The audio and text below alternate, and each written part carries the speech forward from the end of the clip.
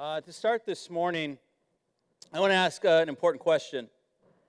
How many of you think you're weird?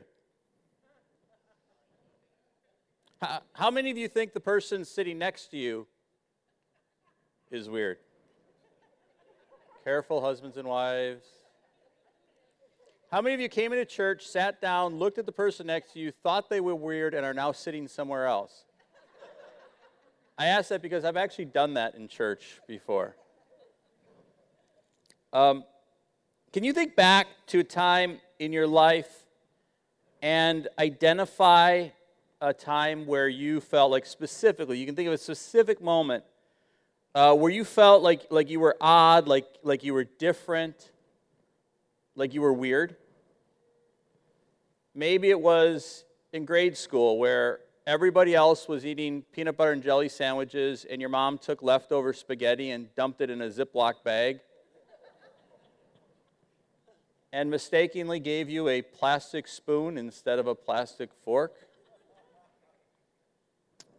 Maybe it was when you were the only freshman in your college class that still had braces.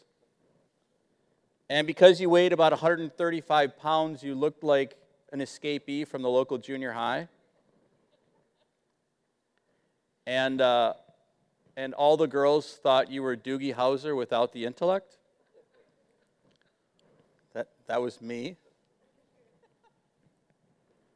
Or maybe it's because in your life, the values, the ideas, the principles that you allowed to shape your decisions just made you feel like an outcast, like you didn't fit in anywhere. I can tell you over the years, I've described to people my inner feelings as I've navigated life, especially when I was younger, of feeling like I was a diseased fish.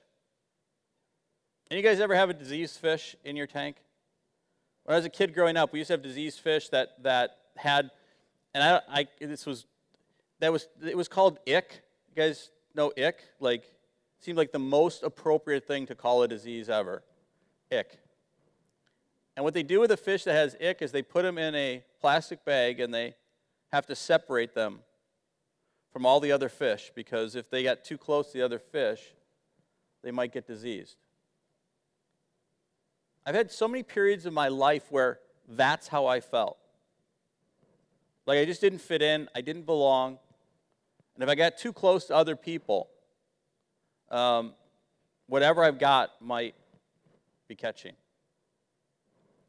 It's funny how often we hear quotes by people who extol the virtues of being different. Friedrich Nietzsche famously said, "The surest way to corrupt a youth is to instruct him to hold in higher esteem those who think alike than those who think differently." David Henry Thoreau wrote, "If a man does not keep pace with his companions, perhaps it is because he hears a different drummer. Let him step to the music which he hears, however measured or far away." Even Elijah Wood, an actor of Lord of the Rings fame, said, "I think being different, going against the grain of society, is the greatest thing in the world." We hear this, we have people extol the virtues of being different, and yet, in reality, the inertia of human need for acceptance drives us towards conformity and away from difference. Most of us don't like to find ourselves in a place where we are different, where people point at us as different. And so really our push, our drive, our human desire is to be just like everyone else. Today we begin a series entitled, "What's the Difference?" And it's a study in the book of 2 Peter. And as we do this, it seems entirely appropriate to set up the discussion with a passage from Peter's first book. Now, as we talk about this, as we go into this, I want to remind you about Peter and what's going on as he's writing these books. How many of you remember who Peter is, right? Peter is one of Jesus' disciples, and he was one of the disciples that was very close to Jesus, that loved Jesus, that was with Jesus, that just deeply cared for him. And they interacted on a regular basis, and he walked with Jesus, and he knew Jesus, and he was around Jesus. How many think that would change you? Right? And we remember that Peter was the one who, when he was confronted after Jesus' arrest, when he was confronted by a little girl around a fire that pointed out that he was with Jesus, he was different. He wasn't like everybody else. He denied Jesus. But something happened in Peter's life, and Peter, on the day of Pentecost, was baptized in the Holy Spirit, received the power of the Holy Spirit, stood up in amongst a crowd, amongst the thousands, amongst so many that had just previously crucified Jesus, had attacked Jesus and the disciples. And he stood up and he preached a message, and he was fine with standing out. Peter understood that what it meant to be a follower of Jesus Christ was to be different. And so now Peter writes this book, and he's writing this book to the church at large, both in 1 Peter and 2 Peter. And he's writing this book to the church that right now is in the middle of turmoil, that is right now in the middle of struggle. It's in the midst of the Neronian persecutions, where Nero and the government is going after Christians, attacking Christians, killing Christians, torturing Christians, throwing them to the wild animals, tying them onto sticks after they've been dipped in tar and set on fire. These Christians are being persecuted and tortured for being Christians, for standing out, for being different. And in these circumstances, Peter writes these words in 1 Peter chapter 2, verse 9. But you are a chosen generation, a royal priesthood, a holy nation, a peculiar people, that ye should show forth the praises of him who hath called you out of darkness into his marvelous light. How many of you guys have heard that passage before? Every time I read that passage, my preference is to read it in the King James Version. Because in Peter's letter to the church, as it's translated in the King James Version, he says, you are a peculiar people. I love reading that because peculiar people seems to capture my experiences with people in the church. How many of you guys have ever come across peculiar people in the church? I mean, I think all the way back to Disco Bev in the front row of our choir when I was a kid, who always, no matter what the song was, with her bright red hair, would always break into some kind of dance up there. And so she was called Disco Bev. I love it because it points out the fact that we are a peculiar people. It lays out the idea that we are designed to be weird, to be odd, to be different. As we enter into our reflection on 2 Peter, it is really important to hang on to the truth that Peter is writing to Christians that are facing extremely difficult situations, that are facing extreme rejection, extreme persecution, because they are Christians, because they're different. And as Peter writes this, as he says, you are a peculiar people, Peter wants them to know what you're facing is because there should be a difference. That we are meant to be weird and odd and peculiar and different. There should be a difference. And what's crazy about this is Peter doesn't talk to them and call them to assimilate. He doesn't encourage them. He doesn't say, listen, guys, because of what you're doing, because of who you are, you're kind of standing out. And what we want to do is let's try and build more bridges to these people who don't really quite understand us. Let's try and get to a point where we can kind of minimize the persecution that comes, that we don't want to. What Peter does is he calls them not to assimilate, not to just get along, but he emphasizes the difference. In fact, what he does is he leans into the difference. His instruction to them is, don't sit there and lament the fact that you're different. Don't sit there and lament the fact that you don't fit in. He says, he emphasizes that fact. You are a peculiar people. You're different. You're in a different place. You have different priorities. You're going to stand out.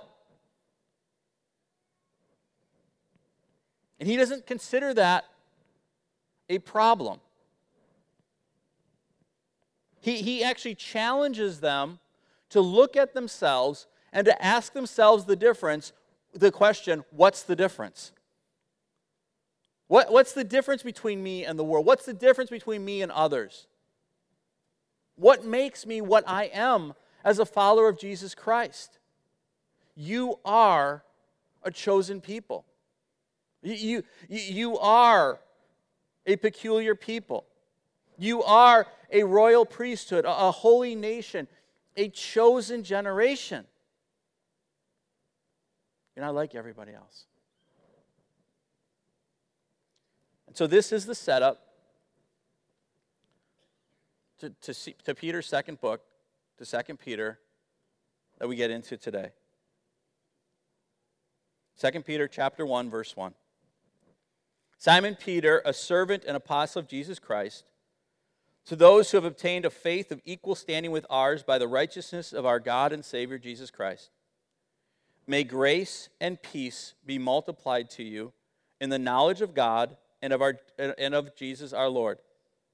His divine power has granted to us all things that pertain to life and godliness, through the knowledge of Him who called us to His own glory and excellence, by which He has granted us His precious and very great promises, so that through them you may become partakers of the divine nature, having escaped from the corruption that is in the world because of sinful desires.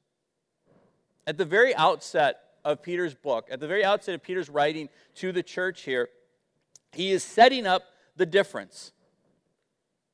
To those who have obtained a faith of equal standing with ours by the righteousness of our God and Savior Jesus Christ, may grace and peace be multiplied to you in the knowledge of God and of Jesus our Lord. First of all, this statement, as he opens the book, is tied directly to the uniqueness of the Christian experience. What is at its core? What fundamentally makes Christians uniquely different? What is it that makes us as Christians different? And I'll tell you this. There's a big hint in the name. Christians. The big difference is Christ, right? The big difference between us who are Christians and those who are not Christians is that we fundamentally are dependent. We are at our cores reliant on Jesus Christ. We have a faith in Jesus Christ. We believe in Jesus Christ. Do you understand how different that makes you? Because here's the thing, guys.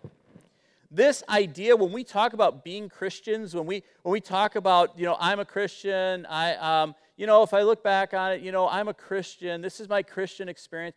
Here's the thing. We're not talking about, Christianity is not this generic idea that it just so happens I've signed on to this thing. When I was a kid, I was baptized as a Christian. See, the vast majority of Americans kind of see Christianity as almost a club that you're a part of. It's this vague idea of what it means. Like, what's your religion? What's your leaning? Well, if I was going to say anything, I'm a Christian. That's not being a Christian. Anyone understand that? That's not being a Christian. When we talk about being a Christian, what we say is we believe in Jesus Christ. And we don't just believe in Jesus Christ and say, well, there was a guy named Jesus Christ.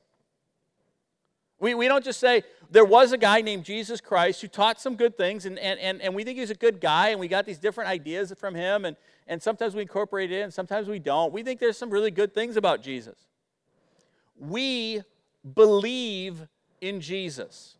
We put our faith in Jesus. We look at who Jesus Christ was. We look at what Jesus Christ taught. We look at what Jesus Christ did. And what we do is we embrace that reality and we say, now I live in accordance with Jesus. I put my faith in Jesus. I believe that Jesus Christ didn't just live 2,000 years ago and teach good things. I believe Jesus Christ rose again. He's alive today. He knows my name. He cares about what takes place in my life. I put my faith in Jesus. Jesus Christ is still my provider. I don't sit there and say, I need this from the government. I need this from these people. I need this from this situation. And if I don't get it, then my hope and my life is destroyed. I go, Jesus Christ is still my provider. And no matter what takes place around me, I put my faith in Jesus.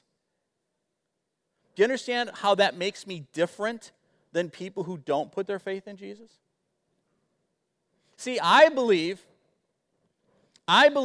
because I believe in Jesus Christ, that my identity is not in whether or not you like me or you don't like me. Whether or not you accept me or you don't accept me. My identity is in the fact that Jesus Christ today, not 2,000 years ago, but today, every day accepts me and loves me and knows me. Do you understand how that makes me different? How the way in which I engage life and I engage people and I face circumstances, it makes me different. So see, when we come to this conversation and we say there is a difference, it's because we have faith in Jesus Christ. What does Peter write here? He says, by the righteousness of our Savior, Jesus Christ, in the knowledge of Jesus Christ our Lord.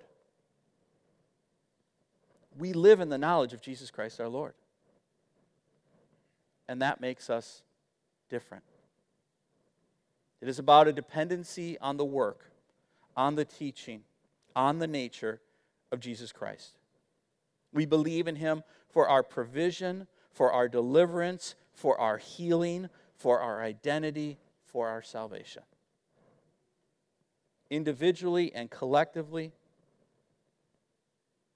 we believe He is the hope. The hope is not in another idea. The hope is not in another plan. The hope is not in another program. The hope is not in another politician. The hope is not in anything but Jesus Christ. And when I read what Peter writes here, it means that unique belief produces a unique outcome. How does Peter start his book here? How does he begin this book? He begins it with identifying the fact that because you have a belief in Jesus Christ, because you have been made righteous through Jesus Christ, he says, grace and peace are multiplied to you. He says, may grace and peace be multiplied to you through your knowledge, through your dependency, through your belief in Jesus Christ. His declaration here, his opening salvo, is that there is a unique grace and peace that comes to those who have a faith in Jesus Christ. I look around this world, and I believe grace and peace are in short supply. Think for a moment. Reflect on your everyday life. Reflect on your interactions with people around you. In most situations, in most circumstances, whether it's in the conversations you have, or it's in the things that you read, or it's what you see on the internet, if you were to sit down and say, how I would describe the world, people, it would be grace and peace. Because I'm going to tell you, as I look around, as I interact with people, what I find is a lack of grace, and I find a lack of peace. I look around the world, and I think grace and peace are in short supply.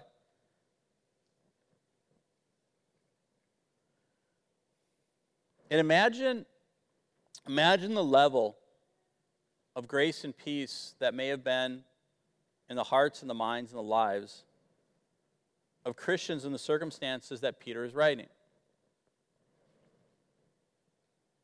If you're living in that time, if you're living in that era, as Peter's writing this letter to you, and you know that at any moment somebody may come and kick in your door and drag you and your wife and your children out, where you'll maybe be thrown into prison, or maybe beaten, bloody, or maybe taken and set afire for the entertainment of the emperor. How easy do you think it would be to find grace and peace in that circumstance? Even as I look at our world today, on the global level, sure. Like, we can look around and we can see on the global level, and we can see everything that's taking place, everything that's happening. But even as I look at things on an individual level, as I look at families, the turmoil, the pain, the hurt. Have you ever lived through a period of time where you saw more people more fearful, more despondent, more alone? Suicide rates right now in this country are up 50%. 50%. When I look around the world right now, on a global level, on a national level, but really on an individual level, I don't see much grace and I don't see much peace. But Peter's message to the church then and the church today is, in the knowledge of our Lord Jesus Christ, may grace and peace be multiplied to you. What flows from our different foundation, from our different belief, is a different result. Grace.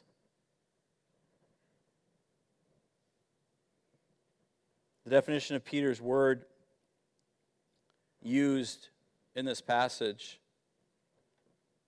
is that grace is God's free and unmerited favor bestowed on a guilty man in and through Jesus Christ. It is free and unmerited favor. Not because you're good, not because you're great, not because you've accomplished anything to get to the point where God might look upon you and say, you're good enough. See this as the exact opposite of almost every relationship you've ever had. If you've earned their love, if you've earned their respect, if you've done all the right things to make people go, I want you in my life, that's how you get into relationships.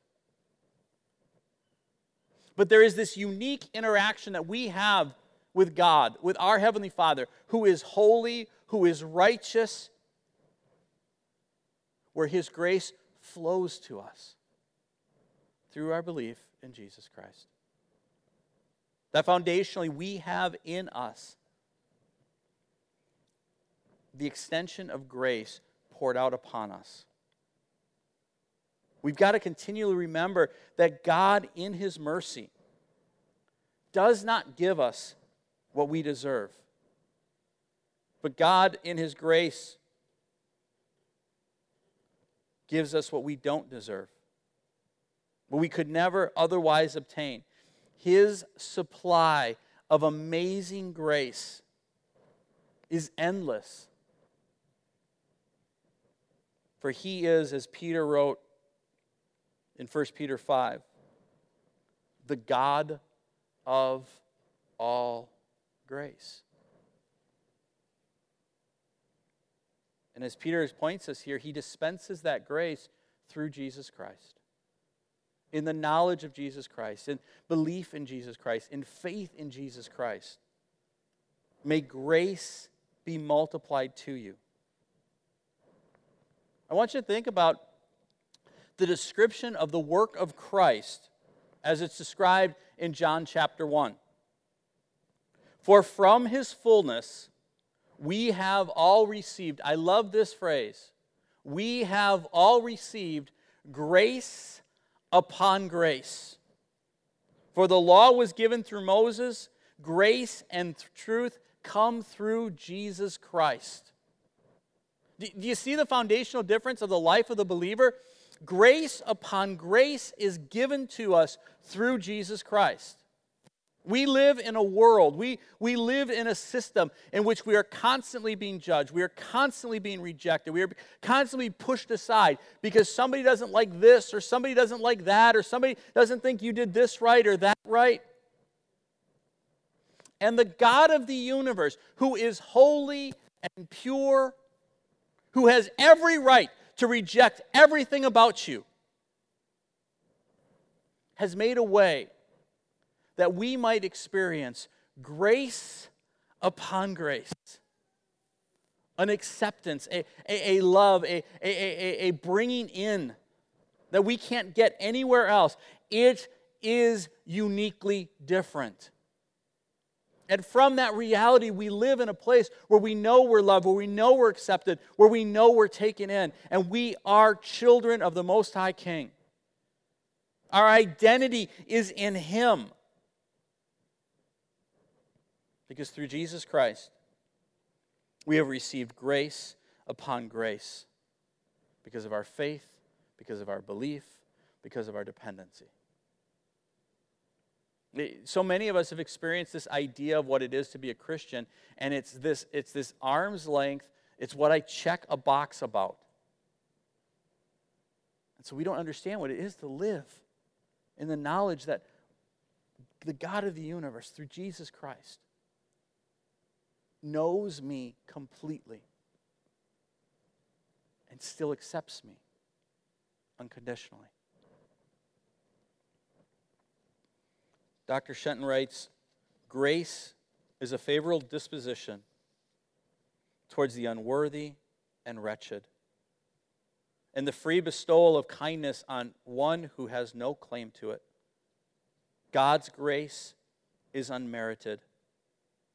Goodness freely given to those who have forfeited it and who are by nature under the sentence of death. This makes us different. We live in this increasingly ungracious world. Forgiveness and kindness and mercy and humility are not our normal experiences. But we have the peculiar gift of multiplied grace extended to us through Jesus Christ. To live in the truth of His grace, you must tie yourself in belief to Jesus Christ Himself. For those of us who are here this morning who have never really understood what it was like to give your life completely, to put your faith completely, to put your dependency completely on the truth of Jesus Christ, and therefore have not experienced the grace of God in your life, you can have it. So many of us sit and we look at ourselves in the mirror, and deep down in our souls, deep down in our spirits, deep down where nobody else hears it and we never express it, we know how ugly we are. We know how dirty we are. We know how right it seems that people would reject us. And so we live constantly in this place of trying to justify our goodness, justify why I should be loved, justify why I should be accepted. But there's an uneasiness in our spirit and our souls.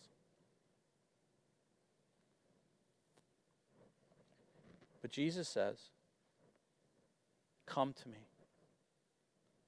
Come to me, all who are burdened and heavy laden." He says, there is not a sinner so dark, there is not a sinner so black, that the grace of God cannot cover you and give you hope and give you life. But you got to understand something. It's not this simple, generic Christian idea. It is coming before Him and saying, God, I need you. I'm a sinner. I know my sin. I know how easy it would be to reject me. And so I have nothing to offer you. But you said that if I put my faith in Jesus Christ, if I make Him Lord and I make Him Savior and I put my dependency on Him, you've told me that grace can be multiplied to me. So I give you my life. I lay down everything else and I put my hope and my faith in you. If you're here this morning, you've never taken that step, I want you to know the holy and precious God of the universe has made a way through the death of Jesus Christ for you to receive grace and for you to receive mercy and for you to be made right before Him. What a difference. And the truth is, guys, for those of us who have given our hearts to Christ, that have lived in faith in Jesus Christ, it's so important for us to realize that the prayer that Peter is praying here, the declaration that Peter is making here, is for the church. He's saying, may be grace multiplied to you. Every single day, every single day, every single day, the grace that we received when we accepted Jesus Christ is being poured out to us. That our Heavenly Father every single day looks at us and says, I accept you, I receive you. You're mine. To live in the truth of His grace every single day. I love how Shenton continues his commentary when he says, the grace of God is eternal. Just as God's essence is eternal and immutable, so His unmerited love to man is from everlasting to everlasting and without the slightest hint of change. He has always been and will always be the God of all grace. This grace was given us in Jesus Christ before the beginning of time and will last through endless ages. It was planned before it was exercised, purposed before it was imparted, eternal before it was manifested. Grace doesn't have an end. It didn't end the day you prayed. It continues every single day in our lives, and we can go forth in this world living in the truth of God's grace to us, anchoring us in the fact that we are tied to God, and that the circumstances of people's acceptance or not acceptance means nothing compared to the grace that is being multiplied to everyone who has Jesus Christ. May grace and peace be multiplied to you. So we come to peace. When I hear the idea that there is peace that may be multiplied to me, what a great hope. What a great expectation. If I asked you this morning, who could use more peace in your life? What percentage of hands would go up? I'm going to say 200%. Because I'm going to say everybody puts up 2 hands to that one.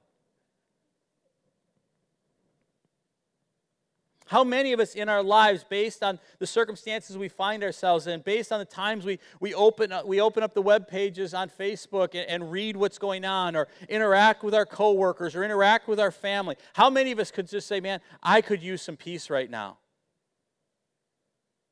It's like, it feels like it is one corporate experience of us joining in by saying, serenity now. Right? And so I open up the book that Peter writes, and the very opening message to the church is, may peace be multiplied to you through the knowledge of Jesus Christ. The Greek word that's used here, eirene, originally was used to describe an ordered life which was possible when people were not at war. If you left it there, I think it would make perfect sense. But later, the concept was expanded to include an inner personal peace. And this is the meaning referred to over 60 times in the New Testament, and what's referred to here. We, as believers, we as different believers in Christ, have access to a different peace. We have access to a different peace, don't we? That no matter what's talked about, no matter who talks about peace in this world, we have access to a unique and different peace, don't we? And the reason I say it that definitively, the reason I say it with that much confidence, we have a different peace, is because Jesus himself said it. In John 14:27, Jesus says to his disciples and to the church, peace I leave with you, my peace I give to you. Not as the world gives do I give to you. Let not your hearts be troubled, neither let them be afraid.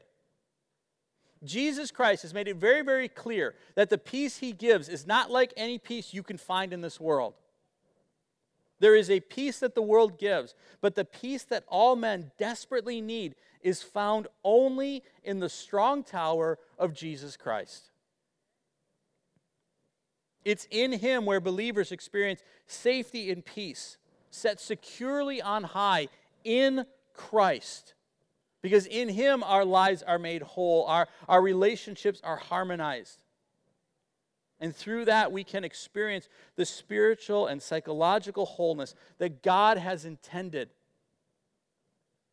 since the very creation of man to live in. This is why we have been recreated. God's supernatural peace can now provide freedom from disquieting or oppressive thoughts or emotions. Jesus did not end all human wars, but he makes it possible to end the war between God and man. His death is our peace. It means our reconciliation with God. We can now call him Abba, Father. He brings peace. But understand something. The peace that Jesus Christ brings does not mean the absence of pain or the absence of conflict or the absence of testing. Think again about about the congregation to which Peter was writing. He says, peace multiplied to you. Not because the persecution ends, not because the suffering ends. Peter says, he says, though even now we endure for a short time. Not because of that. But we have peace in Jesus Christ. We have a divine peace, the peace that the Spirit gives. Does that mean that in our pain, in our conflicts, in our testing times, that we have to be in turmoil? No, it means that we have an inner peace given by Jesus Christ. This is the rest Jesus spoke of in Matthew chapter 11. Come to me, all who are at labor and are heavy laden, and I will give you rest. Take my yoke upon you and learn from me, for I am gentle and lowly in heart, and you will find rest for your souls. This is the promise of a mind-blowing peace. It always leads me to one of my favorite verses in all of Scripture. That we can receive a peace that passes all understanding, that renews our hearts and our minds. That it doesn't make sense. It doesn't make sense that we have this peace. But it's what makes us different. I'll never forget the time I spent in the waiting room at the hospital where my dad was having his cancer surgery. I'll never forget as I watched and I looked at all the different people who were waiting for their loved ones whose lives were hanging in the balance. As I watched everyone in turmoil, in tears, struggling. And I watched my mom in this unbelievable peace, going from one person to the next, ministering the gospel to them, praying with them, sharing Jesus with them. Because there was no turmoil in her spirit, because she knew who my dad served. She knew who our provision was. And I thought, now there is a peace that passes all understanding, that renews heart and renews mind. This is what makes us different. I want all of us at this moment to stop and ask ourselves, is your soul at rest today? Because the truth is, it can be. Seek the Prince of Peace. Put your faith in the Prince of Peace. And you will find peace there because we know Jesus Christ. And we know that He is in control. True peace comes not because of an absence of conflict, but because of the presence of Christ's Spirit in our lives. We should be a peculiar people. In Christ, we should be different. And so the challenge this morning is there really a difference? What is the difference that you see in your own life? What is the difference that others see in your life? Do you live daily in the grace of Christ multiplied to you? Or are you living in condemnation and the knowledge of your unrighteousness? Do you live daily in the peace of Christ? Or is your heart and your mind just as troubled as everyone around you? There is a peace and a rest and a grace to be found today.